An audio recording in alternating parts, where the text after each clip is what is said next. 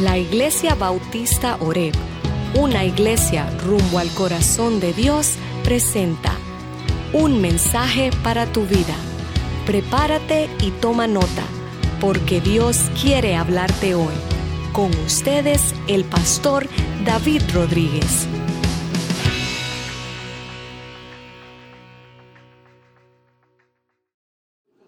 Estamos hablando de milagros. Llevamos ya varias semanas, meses, hablando de los milagros que Jesús efectuó mientras estuvo caminando en la tierra como hombre. Y hoy, yo no sé ustedes, ¿a cuánto les gusta el pescado? ¿Verdad? La semana pasada estuvimos hablando de cómo Jesús multiplicó la loncherita de un niño con 5 panecitos y 2 sardinitas. Y yo me quedé como con las ganas del pescado. Entonces hoy vamos a hablar de la pesca milagrosa. Amén. Vamos a ver cómo fue el milagro cuando Jesús multiplica y hace que pesquen, pero en cuestión grande, la gran pesca en Lucas capítulo 5. Entonces yo quiero que usted se quede conmigo cercano al mar, no nos retiremos, estamos cerca de la orilla porque nos vamos a montar en la barca de Pedro y vamos a bogar mar adentro con él. Pero claro, todo esto porque Jesús así quiere. Ahora, yo quiero hacer énfasis en la vida de Pedro un poquito porque el milagro que vamos a ver hoy tiene mucho que ver con la transformación de este siervo de Dios, quien era un tipo bien corajudo, era valiente, era ansioso, era impertinente, tenía muchas cualidades buenas, pero también algunas malas. Este muchacho necesitaba que Jesús trabajara en él en gran manera y así lo hizo. Y tal vez algunos de ustedes se sientan como yo, que precisamente necesitamos mucho trabajo en nuestra vida. Ahora, Pedro era hermano de Andrés. Andrés era su hermano pequeño. Ahora, Pedro y Andrés eran pescadores y ellos vivían en el área de Capernaum, donde Jesús hizo la mayoría de sus milagros que tenemos en la Biblia. Ahora, cerca de Capernaum estaba otra aldea llamada Betsaida, de donde había otros 2 pescadores más que se llamaban Jacobo y Juan, que eran hermanos. Entonces tenemos a Pedro y Andrés, que son hermanos, a Jacobo y a Juan, que son hermanos. Si usted los junta a los 4, y estos 4 son los primeros 4 discípulos que se mencionan en la Biblia en todas las listas de los evangelios. Cada vez que se listan los 12 discípulos de Jesús, estos 4 aparecen primero. Parecieran tener prominencia en la intimidad con Jesús y en todo esto porque los vemos que están más cercanos en algunas ocasiones. Ahora, los discípulos se dividen, cuando los mencionan los autores, están como que divididos en 3 grupos de 4. Los primeros 4, Pedro, Andrés, Jacobo y Juan, y luego los próximos 4 encabezados por Felipe, y seguimos por otros 4 y terminamos con Judas Iscariote, ¿verdad? Que fue el que lo traicionó.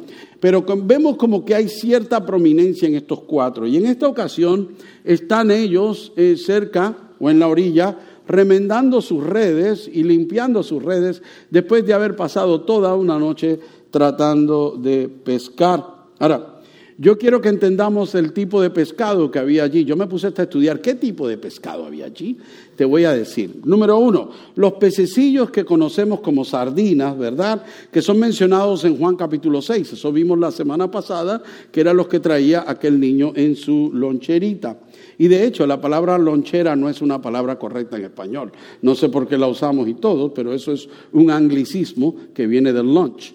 Pero todo el mundo dice lonchera. ¿Todo el mundo sabe lo que es eso? Ok, bien. El lonche. Estamos hablando, ¿verdad? Eso, ¿verdad? Pero yo sé que eso no es una palabra correcta en la Academia Real Española de la Lengua. Ok, I'm so sorry. Pero aquí la usan mucho, ¿verdad? Ahora, estamos hablando de las sardinas. ¿A cuánto le gustan las sardinas? Uy, hay gente que se las devora con galletitas, ¿verdad? Pues déjame decirle que esa era la comida común de aquellos tiempos, las sardinas con un pan sin levadura que parece galleta. Eso fue lo que Jesús le dio la semana pasada. Si usted estaba aquí y no las probó, lo siento, se acabaron. La gente se llevó las 12 cestas para su casa. Pero hoy vamos a ver otro tipo de pescado, ¿verdad? Eso fue lo que vimos allí, las sardinitas con galletas. Ahora, hay otro tipo de peces en el mar de Galilea, que se llama también el mar de Tiberias, y también el lago Genesaret. Es el mismo lugar. Tiene 3 diferentes nombres dependiendo de donde usted viva. ¿Ok? Ahora, este otro tipo de pez es un barbo. Tiene ciertos filamentos que le salen de la boca y estos, aunque no son como bigotes porque salen de ambos extremos y llegan a alcanzar tamaños bastante grandes. Y estos peces pueden pesar hasta 8 kilos. O sea, estamos hablando de como 15 libras. Es un pescado de 15 libras. Cuando usted va a comer pescado en un restaurante, le dan uno de 1 libra y usted pelea con él. Imagínese uno de 15. Entonces estamos hablando de un pez bastante grande. Ese era otro pez que se daba allí. De hecho, este pez barbado o barbo, lo que le llamen, es el pez que probablemente se asocia con el otro milagro que hablamos hace un tiempito atrás. ¿Se recuerdan cuando iban a pagar el impuesto en la entrada? Y Jesús le dijo a Pedro, tira un anzuelo, saca un pez y dentro del pez hay una moneda, tráeme esa moneda para pagar nuestro impuesto. Cuando Pedro fue y tiró el anzuelo, probablemente se piensa que lo que sacó fue un barbo de estos. ¿Por qué?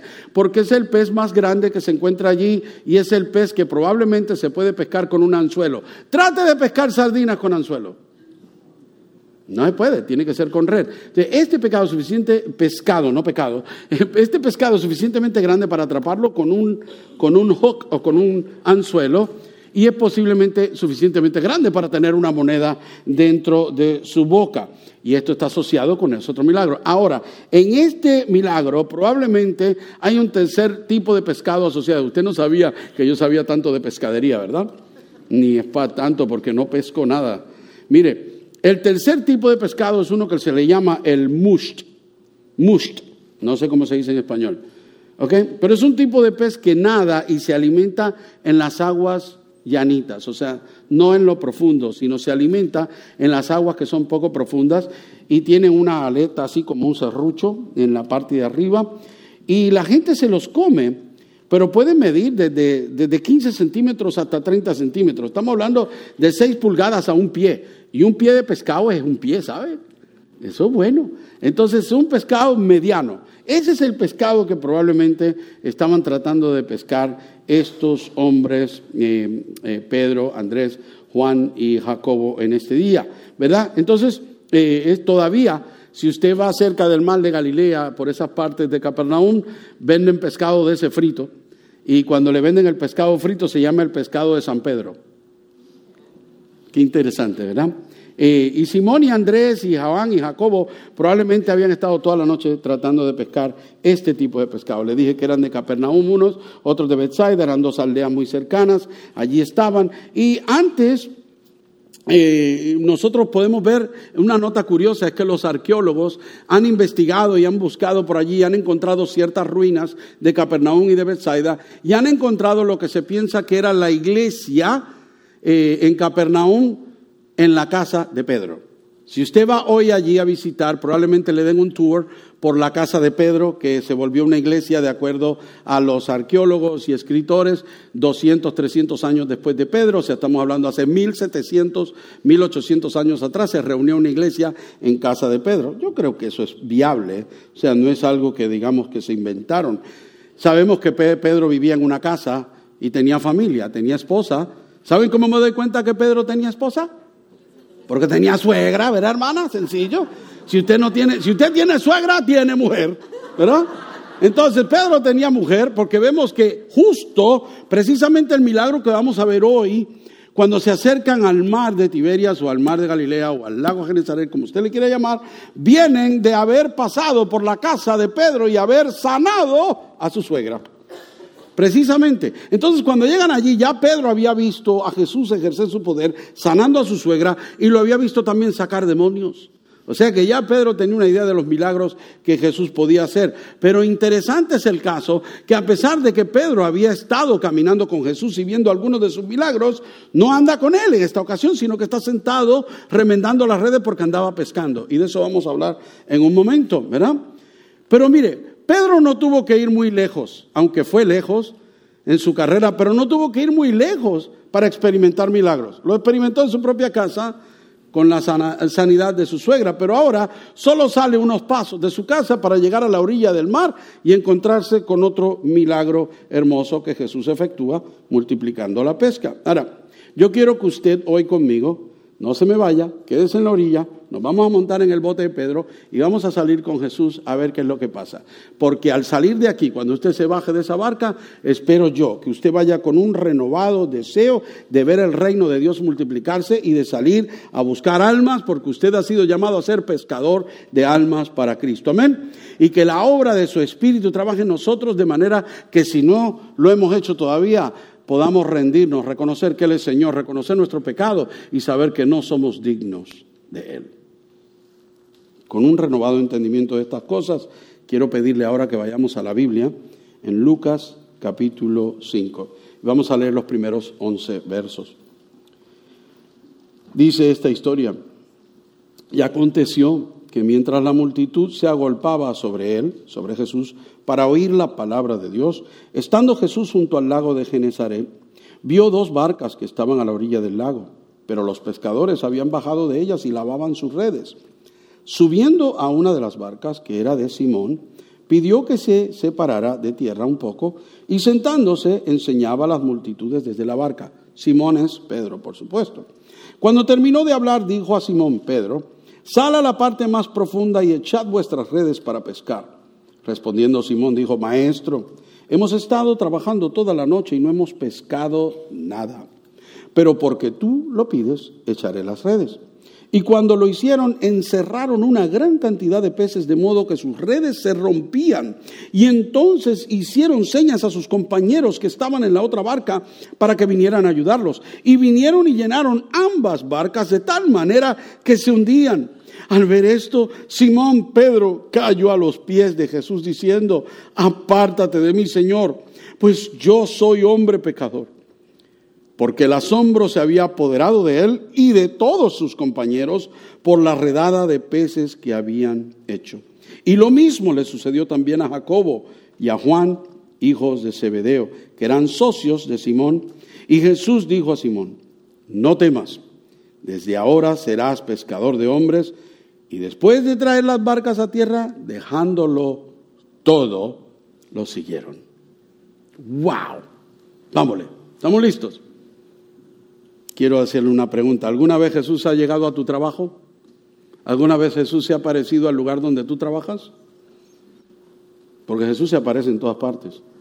Allí estaban Pedro, Andrés, Juan, Jacobo, en su trabajo, en su vida cotidiana. Quiero que sepas una cosa: Dios está en lo cotidiano de tu vida. Dios se puede aparecer en tu vida en cualquier momento porque Él está en todo lugar. Y se le aparece en el trabajo a estos hombres. Quiero que entendamos y veamos esto, porque parece que hay una multitud tratando de encerrar a Jesús para tocarlo, para verlo, para estar cercano a Él. Y Jesús le dice a Simón: Simón, mueve la barca. Se sube en ella y le dice: sácala un poquito hacia afuera.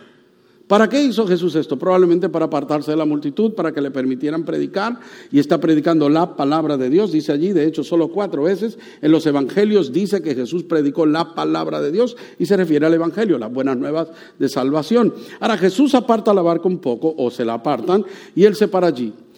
Yo les he dicho a ustedes esto antes, tal vez, pero una de las razones porque Él quería separarse de la gente, otra de las razones era para que lo escucharan. Porque había algo bien interesante, y si usted va allí ahora mismo y se monta en una barca y sale un poco, se da cuenta que cuando usted habla en la barca se oye por todo. Se oye.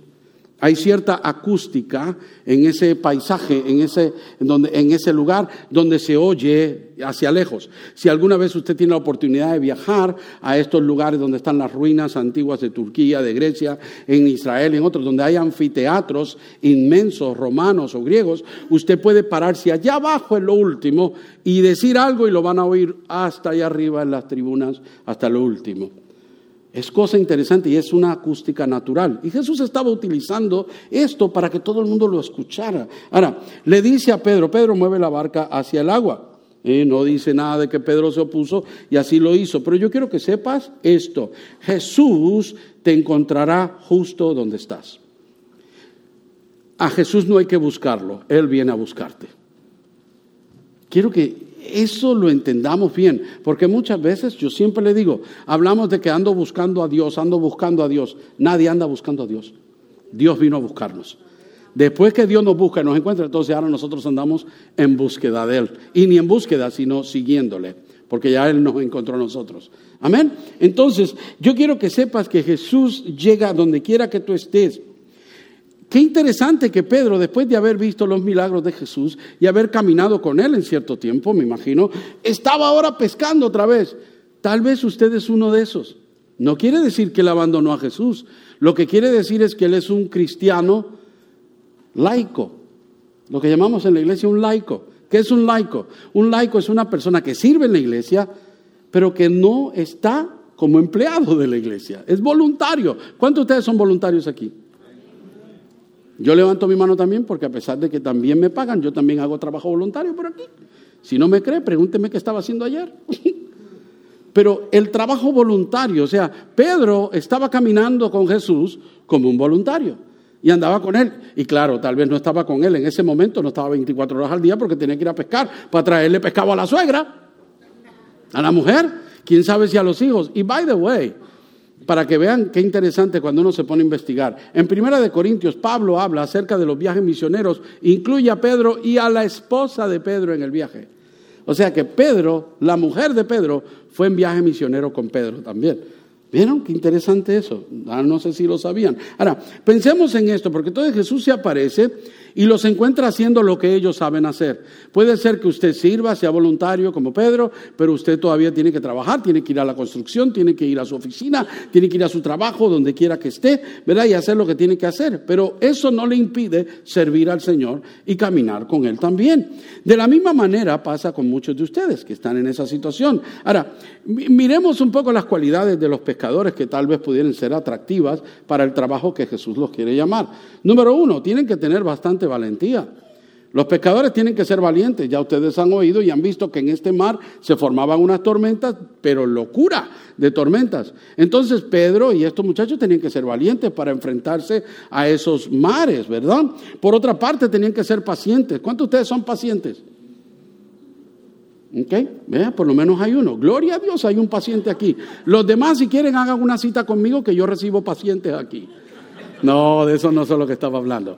Pero, ¿verdad? Paciencia, ¿verdad? Se necesita paciencia. ¿Cuántos de ustedes han ido a pescar? Hay 2 o 3 que han ido a pescar. ¿Cuántos de ustedes han ido a pescar y no han pescado ni un resfriado? ¿Verdad? Hay que ser paciente. Yo no hubiese hecho lo que hicieron estos hombres. Estos hombres salieron a pescar, no agarraron nada y se sentaron a limpiar y a remendar sus redes. ¿Sabe lo que yo hubiese hecho? Yo llego de vuelta, me meto al Facebook y pongo las redes en venta. De una. En la primera salida, si tengo un bote, también lo vendo de una vez porque esto no es lo mío. Voy a Winn-Dixie y compro el pescado. No tengo paciencia para pescar. Pero si usted me quiere invitar, Luisito, me quieres invitar a pescar, tú pescas y yo como pescado. Tranquilo, ¿verdad? Entonces, pero hay que tener paciencia y estos pescadores tienen que ser así. Por otro lado, tienen que tener fe. Si usted sale a pescar es porque está pensando que va a agarrar algo, ¿verdad? Si usted no sale con la fe de que va a pescar, no vaya a pescar entonces. O vaya a ver si Dios lo sorprende, maybe, ¿verdad? Pero tienen que tener fe. Otra cosa, tienen que trabajar en equipo. Un anzuelo lo tira una sola persona, pero una red se necesitan varias personas. Entonces, qué tremendo que puede usar Dios lo que ya estos pescadores, gente común, de poca educación o lo que sean, quienes sean, gente común del pueblo, tienen habilidades y tienen conocimientos que Dios puede usar. Dios te puede usar a ti también. Tú tienes habilidades, tienes conexiones, tú tienes lo que sea. Dios lo puede usar y Él viene a tu encuentro donde tú estás para poder usar lo que tú tengas. A veces nosotros no nos damos cuenta. Pedro tenía un bote y en ese bote Jesús hizo un púlpito. Hizo del bote de Pedro un púlpito para predicar la palabra de Dios. ¿Puede Dios utilizar tu casa para predicar la palabra de Dios? Cuando usted le dice a su líder, le dice, líder, hagamos la célula en mi casa que yo quiero invitar a uno de mis amistades que vengan. Usted está prestando su bote para que Cristo predique. Cuando usted dice, pastor, no se preocupe por esa persona, yo lo voy a ir a recoger a su casa. Su carro está sirviendo de púlpito para Jesús, para predicar las buenas nuevas. Cuando usted va a la cocina y hace el pescado frito y invita a uno de sus amistades, que no conocen a Cristo, los invita a un café, los invita a lo que sea, y usted les habla de Cristo, su cocina se vuelve como la barca de Pedro en un púlpito para que pueda predicar la palabra de Dios. Lo que tú tengas, Dios lo puede usar. Ahora, déjame decirte algo, que Dios, Jesús te puede pedir usar lo que tienes, pero también Jesús extenderá tu fe. Mira, le dice a Pedro, aléjate un poco más, aleja la barca un poco más. Ahora, yo quiero que entienda, porque el primer instante Jesús le dice a Pedro, hey, saca la barca un poco hacia el agua. No le dio mucho, ok, un poco nada más. Y a veces Dios tiene que hacer eso con nosotros. Trabajando con nuestra fe, trabaja poco a poco.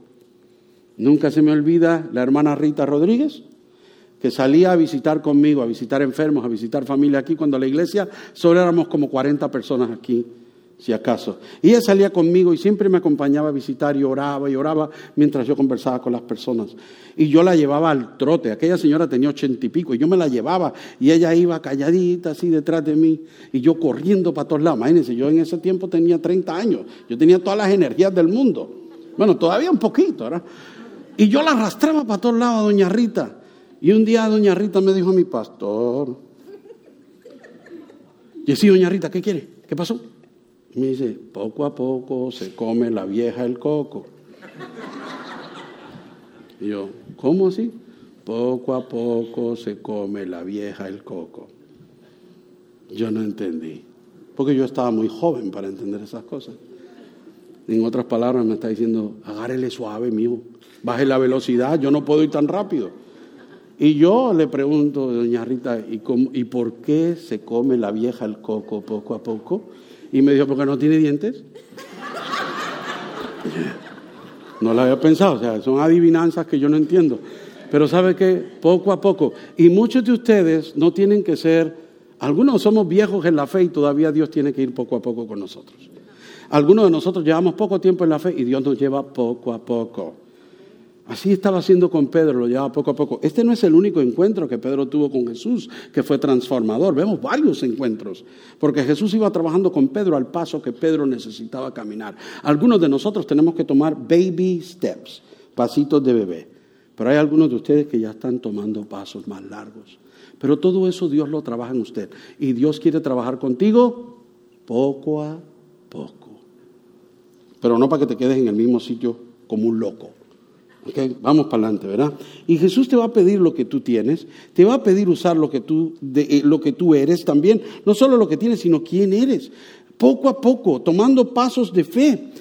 Toma pasos de fe, háblale a alguien de Cristo, invítalo a tu cocina, llévalo un café, pero háblale a alguien, tira el anzuelo. Y si con el anzuelo no puedes, búscate a alguien porque hay que tirar la red. Busca ayuda. Dios, mire, Dios nunca te va a tirar a lo hondo sabiendo que no puedes. De la única manera que Dios te tira a lo hondo si Él va contigo. Mira, poco a poco Él te va a llevar a las profundidades de tu fe y te va a probar, poco a poco. Y de allí Jesús se sentó a enseñar en la barca de Pedro. Ahora, vamos un poquito más adelante, porque ahora Jesús no solamente se apareció en el trabajo, sino que también tomó control de la barca de Pedro. ¿Cuándo le vamos a rendir nuestra barca a Dios y dejar que Él sea el capitán? Pero miren esto, Jesús entonces le dice, Pedro, ahora tómala, vamos más adentro para que tire la red. Vamos más allá, vamos a lo hondo, a lo profundo, vamos a las honduras, con las cajitas, ¿verdad? Okay. Vamos para lo hondo. Y Pedro se queda así como que, maestro, estuvimos toda la noche pescando y no agarramos nada. Pero si tú lo dices, ahí vamos. Ok. Jesús entonces creará oportunidades para avanzar hacia una fe más profunda. Okay. Él primero te lleva unos pasitos y después va más profundo. Sal a la parte más profunda y echad vuestras redes para pescar, dijo Jesús. Vámonos. No bien habían terminado de hablar y Pedro se queda como que, pero si tú lo dices, así lo haré. Mira, Dios no te va a pedir que hagas algo que tú no eres capaz de hacer. Y si es algo que tú no eres capaz de hacer, es algo que tú vas a hacer por la capacidad que Él ha puesto en ti y Él se lleva la gloria. Punto y se acabó. Mire, poco a poco, usted, ¿cuántas veces le he dicho a ustedes? Y a los que nunca me han escuchado decir esto, grábeselo. Usted hace lo ordinario y Dios se encarga de hacerlo extraordinario. You do the ordinary, God does the extraordinary. You don't worry. You trust Him. Le crees que Dios es capaz de hacer algo extraordinario con tu ordinario. Amén. Entonces dejamos que Dios haga su papel, nosotros hacemos el de nosotros, ¿verdad? Ahora, en eso Dios te va a empezar a probar y te va a llevar más profundo, a aguas más profundas. Y la fe entonces te va a preparar, te prepara para lo extraordinario. Entonces vas a poder hacer algo que solo se puede hacer en su poder para que Él obtenga la gloria. Vas a llegar al punto en que vas a hacer algo y vas a decir, ¡wow! Jamás pensé que iba a ser capaz solo por el poder de Dios. Y eso es lo que Él quiere. Él quiere obrar a través de ti. Que en tu debilidad se perfeccione el poder de Él. Eso es lo que Él hace. Ahora, vamos entonces adelante hacia aguas más profundas. Porque Dios te quiere preparar para eso. Y Pedro le dice, maestro. Quiero que entienda una cosa. Cuando Pedro le dice aquí, master o señor, que no lo tengo en inglés y a mí se me va la onda aquí. Pero en el verso, voy a buscarlo por aquí porque esto es importante.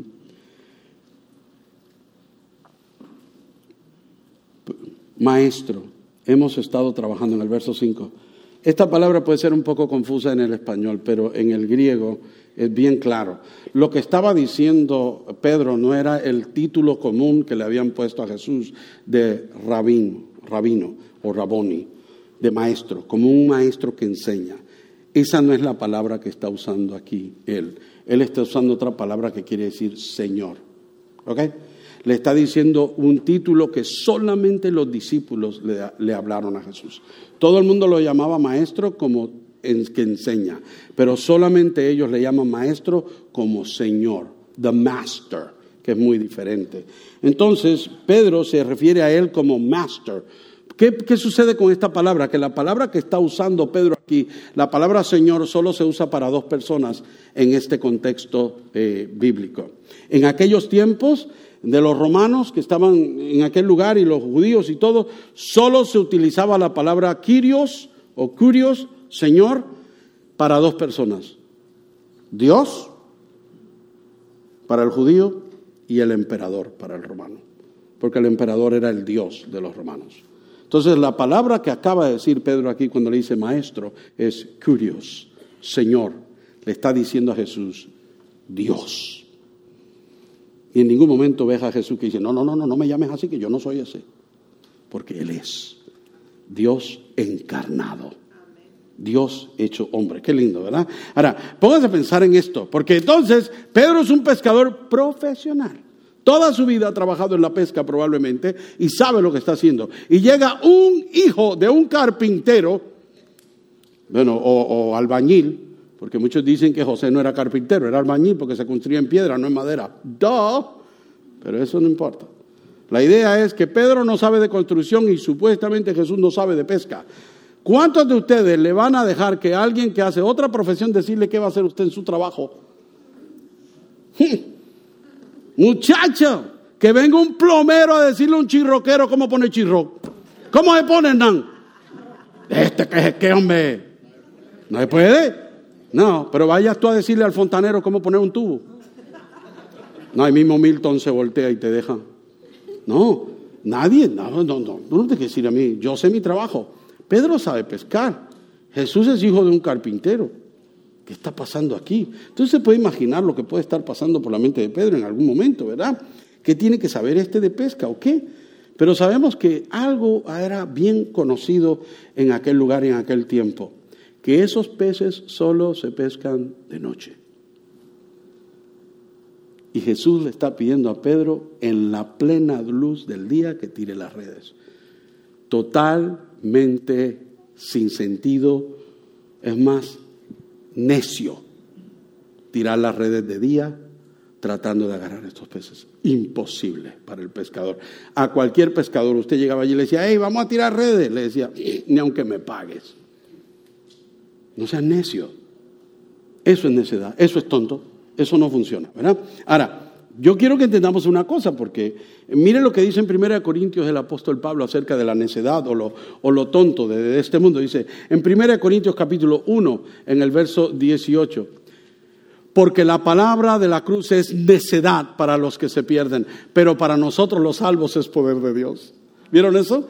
Lo que el mundo piensa que es necedad, para nosotros es salvación en Cristo, la cruz. En 1 Corintios 1:25 más adelante dice, porque la necedad de Dios es más sabia que la de los hombres y la debilidad de Dios es más fuerte que la de los hombres. Cuando usted piensa en algo que no tiene sentido y que usted diga, ¿por qué Dios quiere esto? ¿Por qué Dios hace esto? ¿Por qué me tiene que pedir esto a mí? ¿Por qué Dios quiere que yo haga tal cosa? Eso me parece sin sentido. Créale, porque la necedad de Dios es más sabia que la suya. 1 Corintios 1:27 más adelante. Pero Dios, mire quién, Dios ha escogido lo necio del mundo. Usted puede poner su nombre allí. Ponga el mío de una vez, ¿ok? Sino que Dios ha escogido a David del mundo para avergonzar a los sabios, y Dios ha escogido lo débil, puede poner su nombre ahí también, del mundo para avergonzar a lo que es fuerte. Débil y necio puedo ser, pero en las manos de Dios soy un instrumento para la gloria de Él. Y usted también. Wow. No tenemos que preocuparnos entonces. No tenemos que ser los grandes sabios o los grandes diestros en lo que sea. Solo rendirle a Dios lo que tenemos y lo que somos.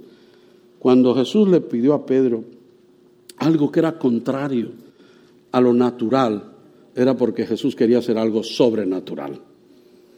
Cuando Dios te pida algo, cuando Dios impresione tu corazón, cuando Dios te hable con algo que tú piensas, esto no tiene sentido, sigue orando y créele. Que cuando lo que Dios hace no tiene sentido, puede convertirse en un milagro. Porque vemos las cosas desde el ámbito natural. Obedecerle a Cristo es lo que tenemos que hacer. Como dijo Pedro, pero si tú lo dices, ya, considéralo hecho. Actuando en fe.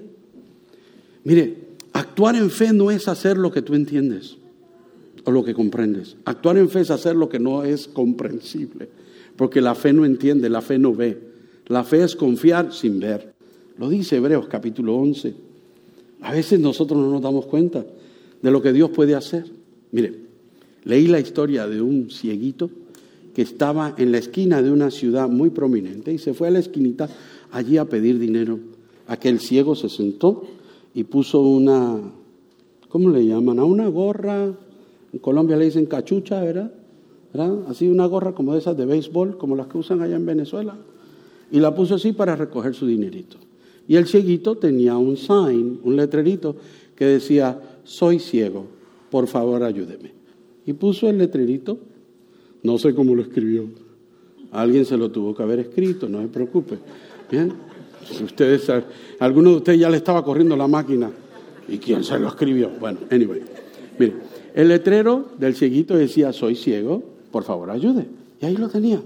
Ahora, en todo el tráfico, de ser una esquina bien estratégica, pasaba mucha gente. En eso pasa un joven hombre que era un diseñador gráfico. Hacía dibujos y cosas y letreros. Y cuando pasa, ve que en la gorrita el cieguito lo que tiene son varias moneditas nada más. Y la gente pase y nadie le da nada. Y mira el letrero que dice, soy ciego, por favor ayude. Nada más. Entonces el hombre le da tristeza y lo mira así y dice, Y calladito, sin que el ciego se diera cuenta, agarró el letrero, lo volteó del otro lado y le escribió en el otro lado. Y se lo puso. Y se fue caminando. Unas horas después decidió volver por aquí, por la esquina. Y cuando llegó se encontró que había no solo moneda, billete. Pero billete por todo regado. La gorra no daba para recoger todo el billete que estaba recogiendo aquel hombre. Y cuando se acercó, miró y se rió. Y cuando se rió, el hombre le dijo, ¿usted fue el que me escribió algo allí o qué hizo? Y él le dice, ¿cómo así? Le dijo, ¿usted me cambió el letrero o qué hizo? Le dijo, pues sí, yo le cambié lo que decía el letrero, porque dice, quiero saber qué fue lo que usted escribió. Y el hombre le dijo, bueno, usted escribió allí, soy ciego, por favor ayude. Y yo le escribí, la primavera es hermosa, qué pena que no puedo verla. ¿Vieron como algunos te dijeron, ahí mismo saca la billete, ahí mismo? ¿Vieron como algo, un detalle que puede cambiar todo? quiero decirte una cosa, cuando Dios te lleva, Dios puede cambiar algo en tu vida que va a ser algo maravilloso y va a traer abundancia. Y no estoy hablando simplemente de dinero, por favor, ustedes me conocen ya. Abundancia de vida, ¿ok? Y también puede ser abundancia aún económica, no importa. Pero quiero que sepa que Dios puede hacer algo extraordinario con tu ordinario, como siempre. Ahora, llegó tanta pesca que entonces Pedro le dice, Andrés, grítale a Jacobo, grítale a Juan que vengan porque se nos hunde la barca. Y allá llegaron y se fueron ellos. Entonces no solo Dios se aparece en su trabajo, no solamente Dios se apodera de su trabajo, sino que también le cambia la descripción de su trabajo a Pedro. New job description. ¿Ok? Entonces se acerca a Jesús y yo quiero que sepas algo. Cualquier cambio que tú hagas puede generar miedos. Pero cuando Jesús causa el cambio, puedes dejar atrás tus miedos. ¿Vieron eso?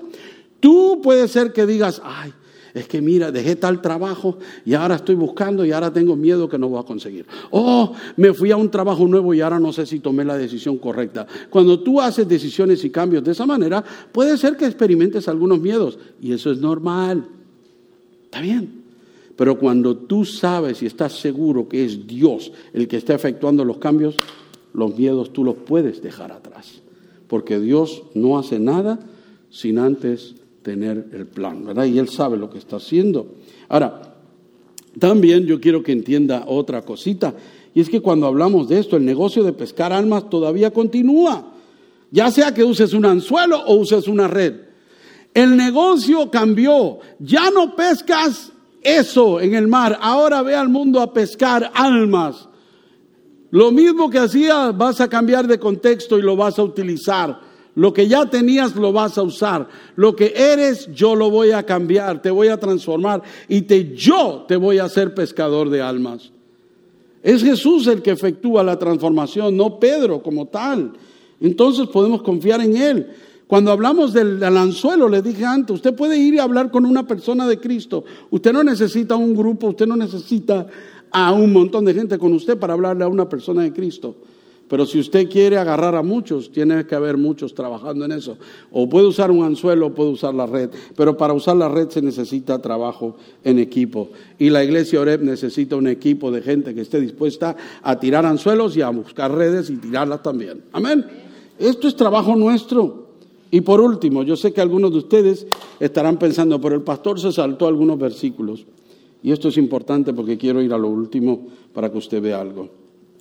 No solamente cambió la descripción de su trabajo y se apoderó de todo, sino que Jesús efectúa transformación en Pedro como tal.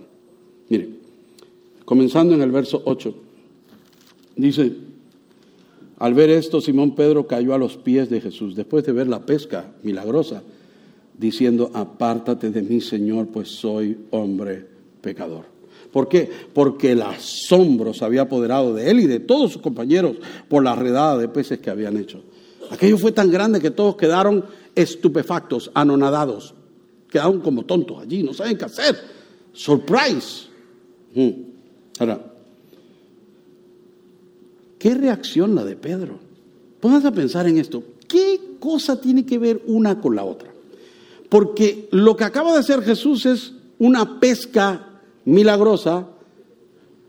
¿Y por qué esa pesca milagrosa provoca a Pedro a caer de rodillas y a confesar a Jesús como Señor y a declararse pecador? O sea, no tiene sentido. ¿Qué tiene que ver una pesca con Pedro arrepintiéndose? ¿Será que en el corazón de Pedro había algo tan malo que cuando vio el milagro dijo, uy, no le creí y aquí está? No sabemos lo que sucedió necesariamente en el corazón de Pedro, pero una cosa sí podemos inferir de esto.